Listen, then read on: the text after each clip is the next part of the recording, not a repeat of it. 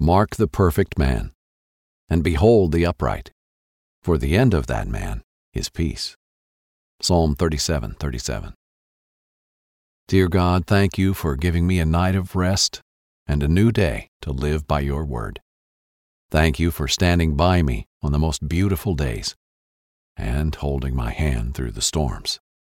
Lift me with your righteous hand as I go about my day today. Remind me to stand firm in your word when situations become challenging. Allow me to grow in my faith when others push me down.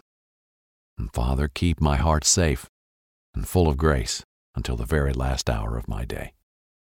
I fully trust in your word to make me stronger. Amen.